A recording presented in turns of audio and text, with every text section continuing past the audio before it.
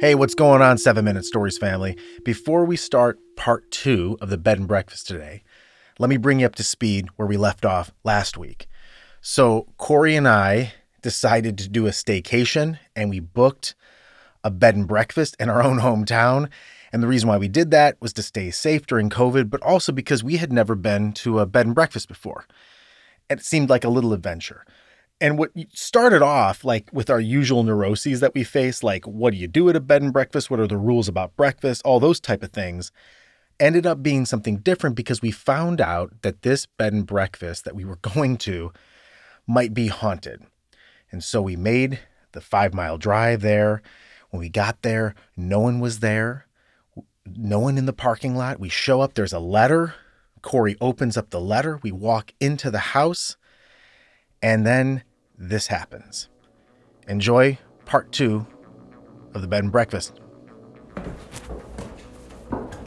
Are you ready to go upstairs? Did you just hear that? Do you hear footsteps? Hold on. Did you literally just hear that? I hear like the whooshing of wind and something like I knocking. think someone came in through the front door. It's probably a guest, right? Oh, God. Hurry up. What you're hearing now is the sound of Corey and I running up the stairs and down the hall to our room at the bed and breakfast, and we are completely terrified. We're in? All right. All right.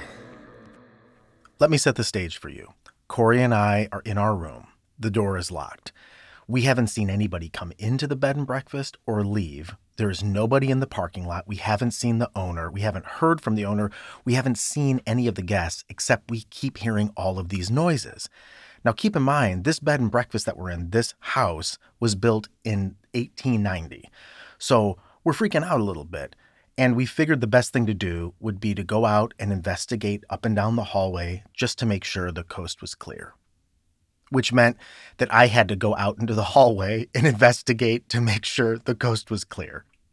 Okay, here's the situation. I am in the hallway.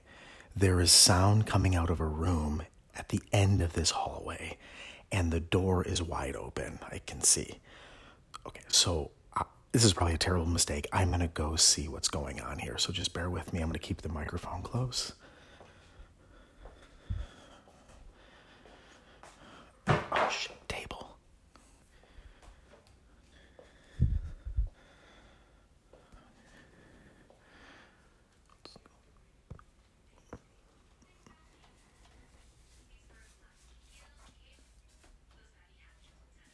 Okay, the TV's on. There's nobody there. The TV's on. There's nobody there.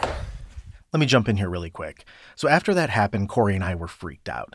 I mean, we were just freaked out enough where we felt like we might have to leave, but not freaked out enough where we felt like we needed to leave right then.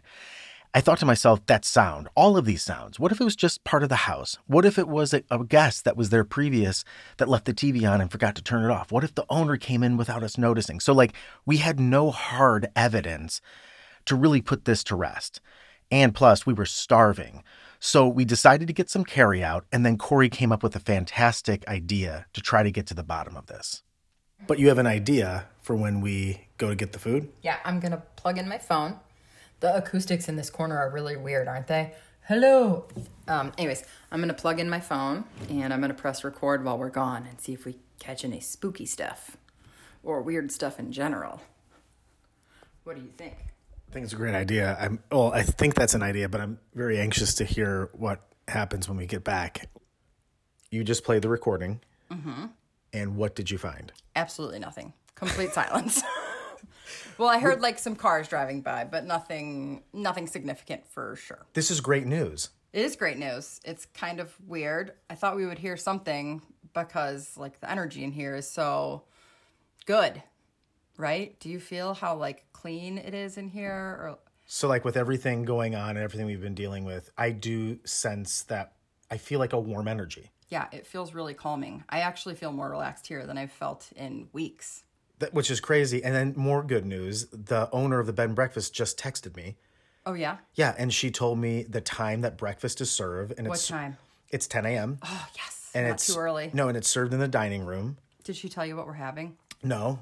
Ooh, surprise. Yeah, so it's in the dining room, so I know in breakfast that clears a lot of my anxiety. Are we going to be the only ones? Yeah, it's just you and me. Awesome. And her. And this will be the first time we see anybody here. Maybe there'll be ghosts downstairs. I don't think so. Probably not. Nope. Something changed in me when Corey said that the energy had become more welcoming in the room, in the house. And it wasn't just because she said it was because I felt it too. Something had shifted. And I wondered why.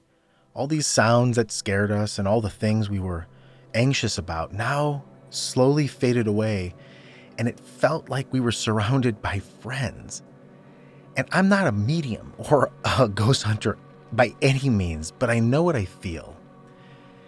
And I felt that calm when I went to sleep that night. And I thought to myself as I was dozing off, who lived here in 1890 and all the years that passed? And what were they going through? What lives did they lead? Where did they walk around in the house? What kind of sounds did they hear outside that were different from the sounds I'm hearing? And I realized somewhere in a dream state that people perish and houses stand. And all the sounds we think we hear or the things we think we see, maybe we're just all at one big train stop, just in different places and different times. And really what we're hearing or seeing are just echoes. I woke up the next morning to a text from the owner of the bed and breakfast, and she told me what was on the menu for breakfast, which was fantastic. It was something I never had before. She said, I'll be serving you eggs on a cloud, just you and your fiance, downstairs. And so we went down and we ate at this beautiful table with the sun shining in on our faces on this very cold day. And the owner was the first person we actually saw during our entire stay. I think she was a person, could have been a ghost, probably a person. But we went back upstairs and gathered our things to check out. And before Corey and I left, I decided to turn the television on, just to leave it as a little welcoming gift for the next tenant of this room. And this is the song that was playing as we walked out of our suite. And I thought it was poignant. It was a beautiful ending to our little romantic, haunted stay at the bed and breakfast.